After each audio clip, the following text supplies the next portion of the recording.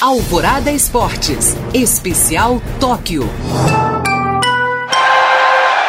A seleção brasileira feminina de vôlei venceu a Coreia do Sul na manhã desta sexta-feira por 3-0 e garantiu vaga na final dos Jogos Olímpicos. Todas as parciais foram de 25-16. Com a vitória, as brasileiras vão encarar mais uma vez os Estados Unidos, que venceram a Sérvia na outra semifinal.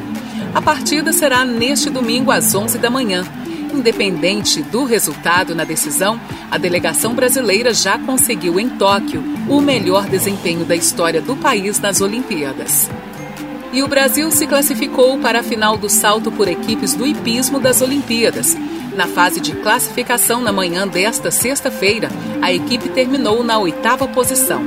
Ao todo, 10 equipes se classificaram para a decisão, que acontecerá neste sábado, às 7 da manhã. O Brasil foi representado por Marlon Zanotelli, Pedro Venes e Rodrigo Pessoa.